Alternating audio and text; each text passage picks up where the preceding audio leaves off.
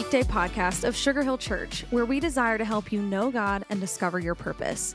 Whether you're exercising, driving, meditating, or just hanging out while you tune in with us today, thanks.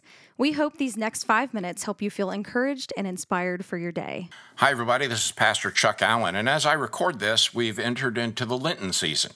I thought it might be good for us to kick off this week and talking about something that doesn't sound very Lenten-y. Is that a word? Lenten-y? Probably not. But I want to talk about the meaning of Jesus' ascension. Now, if you've heard me give a gospel presentation when I'm preaching, I often refer to Jesus died, Jesus buried, Jesus risen from the dead, and Jesus now sitting by God the Father praying for you. I think that's an important part of the gospel story. Listen to what John says in his gospel in the 20th chapter in verse 17. Do not hold on to me. This is Jesus' words. Do not hold on to me, because I have not yet ascended to the Father.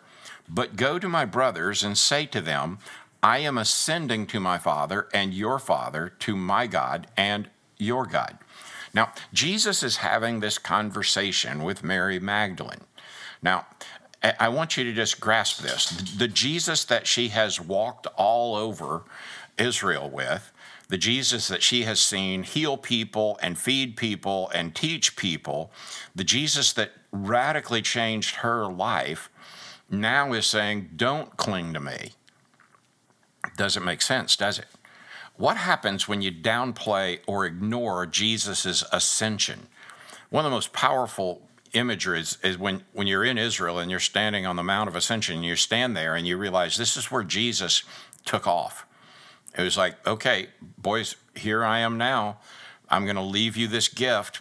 I'm out of here. I'm going back to my home. When we downplay that ascension, it's not cool, because we create a vacuum and it will get filled with negativity. If Jesus is more or less identical with the church, if that is, talk about Jesus can be reduced to talk about his presence within his people rather than his standing over against them and addressing them from elsewhere as their Lord, then we created a high road to the worst kind of, well, I guess the word is triumphalism. I guess that's a word. Only when we grasp firmly that the church is not Jesus and Jesus is not the church, when we grasp, in other words, the truth of the ascension, that the one who is indeed present with us by his Spirit is also the Lord who is strangely absent.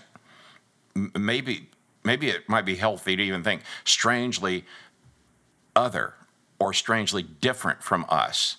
The one who tells Mary Magdalene not to cling to him, only then are we rescued from both some joyous desire to always triumph and from shallow despair.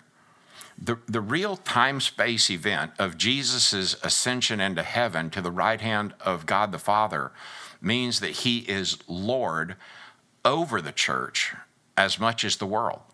So how should we respond to that? Well, Jesus, you stand over me as Lord from heaven. Would you help me submit to your lordship through your Spirit here on earth? Lordship is, the reason that term was used so much was that literally it means owner. I mean, we choose to give our life to be owned by Jesus. So when we do that, we are given his Spirit. Where is Jesus? Sitting beside the right hand of the Father. How does he direct us? Through his Spirit. It's an essential part of the story of the gospel and our life, because it is really important to realize while we serve and are a part of the church of the Lord Jesus, he is not the church.